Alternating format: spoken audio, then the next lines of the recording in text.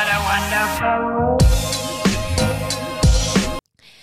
Hey guys, and welcome back to another episode of Rikindi. For those of you who don't know, Rikindi is not just a podcast, but offers a range of eco-friendly yoga and meditation equipment designed to get you to calm down, lower your blood pressure, and increase your vitality. So I've been receiving reoccurring requests from listeners to do some solo podcasts so that they can actually learn more about me, what values I try live my life by, and what Rikindi is all about. So moving forward, I will integrate the occasional solo podcast into the mix, which may act as a sort of journal where I cover topics, values, tools that I want to integrate into my life in order to become a happier, healthy human. And my wish is to do the same for you. I believe each one of us is born into this world without a clue of what's going on. And over time, we gradually learn and figure things out before we die. I don't know if anyone can truly figure everything out, but I do know that by integrating specific virtues, helpful behavior, and cultivating an unstoppable mindset, it makes it so much easier to navigate the world around us. Nobody comes out of this life unscathed, and nor do we want to. We will all encounter our own obstacles, and with the right tools, we can hopefully overcome these obstacles and grow from them. Each obstacle allows us to become deeper, richer humans. And I do truly believe that with every confronting obstacle, you will either have a choice to learn and grow from it, or to let it crush you. I do believe every obstacle can be overcome, no matter how long it takes, and I do believe you will always be better for it once you have cultivated the strength to overcome it. I do believe that this cultivation of strength and resilience truly allows us to get the most out of this gift called life. So without getting too sidetracked, I thought for the first solo podcast, it would be super awesome to discuss the story of Rikindi. What inspired me to start, what it's all about, and where I envision this whole thing going. A yoga and meditation distribution business. Well, I ended up unexpectedly living in Cambodia for over a year and Thailand for a fair few months. While in Cambodia, I really wanted to continue my practice of yoga and meditation. I've always loved yoga. It's always been a refuge for me. When I was on the mat, I knew no matter what turmoil existed in the outside world, I was okay. I felt like I was home. I was safe. This was something that never changed. The outside world may have changed all the time, but that mat stayed the same. How I felt on that mat stayed constant, stayed whole. So for that period of time, that mat was everything to me. That mat was my stability. I'd always step on the mat, close my eyes, and connect to my breath and body, and hold the strong feeling that I was okay. I had this beautiful breath of life. I had this moment of presence that nobody could take away from me. While being stranded on the island for 3 months, it just so happened the place I was staying at used to offer old yoga classes. And so they had these torn up yoga mats that nobody had used in years. So I grabbed one, found a quiet spot by the water where I was alone, and I began to practice yoga every single day. When I was in Brisbane, I used to practice maybe 2 to 3 times a week, and I was always in a class, and there's nothing wrong with that. It was so great for me to learn each one of the postures that yoga had to offer, and to be in a really great environment around like-minded people. But I did always find that during that period, I was always looking at the person next to me. What moves did they have? Were they skinnier than me? Oh, wow, they could get into those postures so much better than me. Why wasn't I good enough? Why couldn't I do what they could do? And I did find that my mind wandered towards other people, overlooking inside my own self and saying, well, you know, I don't have any other competition but myself. And I think that was a true eye-opener for me, because when I was practicing, there was nobody there. I couldn't look behind next to me and see, oh, well, that girl's doing that. No, because she wasn't there.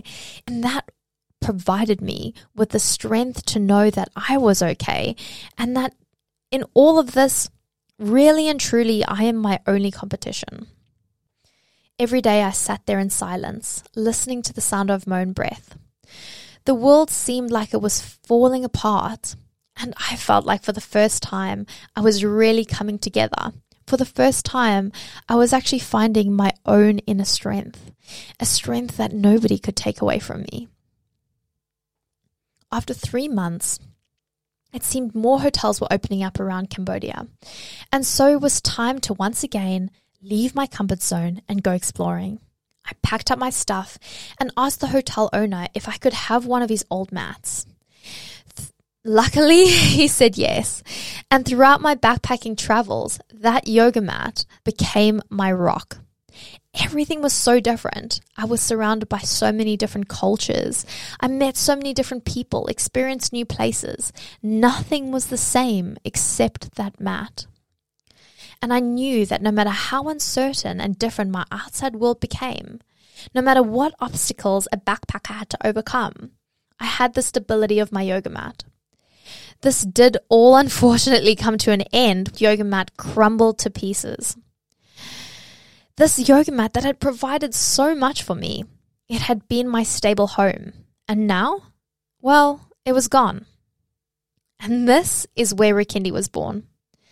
I thought that if one simple mat had provided so much value to me, I'd wondered maybe that could provide other people with that same sort of value. Maybe it could be the rock for them. Maybe in their world of uncertainty, this could be something that was certain, something that signified self-love and commitment, something that signified discipline to step on that mat every day because you knew that it was helping your mind, body, and soul to expand.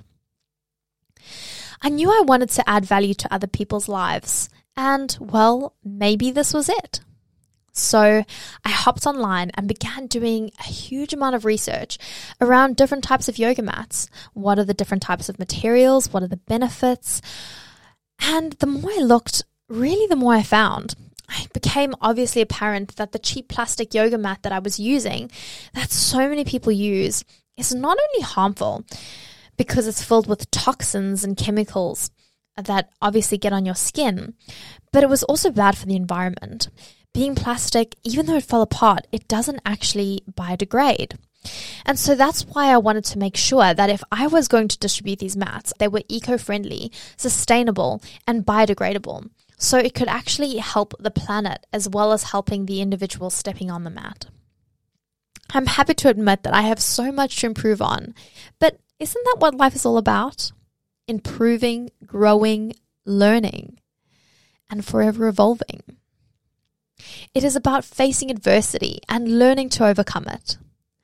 I've learned that the road less traveled is so much more rewarding than following the same path you always have because it's a safe choice. I'm fully aware that nothing happens right away. And I'm also aware that the more often than not, it is the journey which is more important than the destination.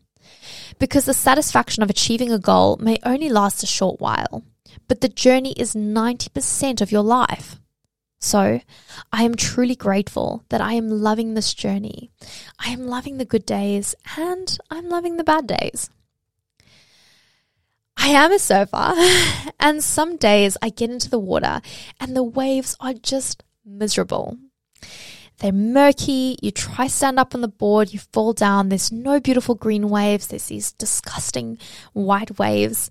And you know what? Rather than sitting there grumpy away or deciding not to even bother going in, I've started to just go in and do it.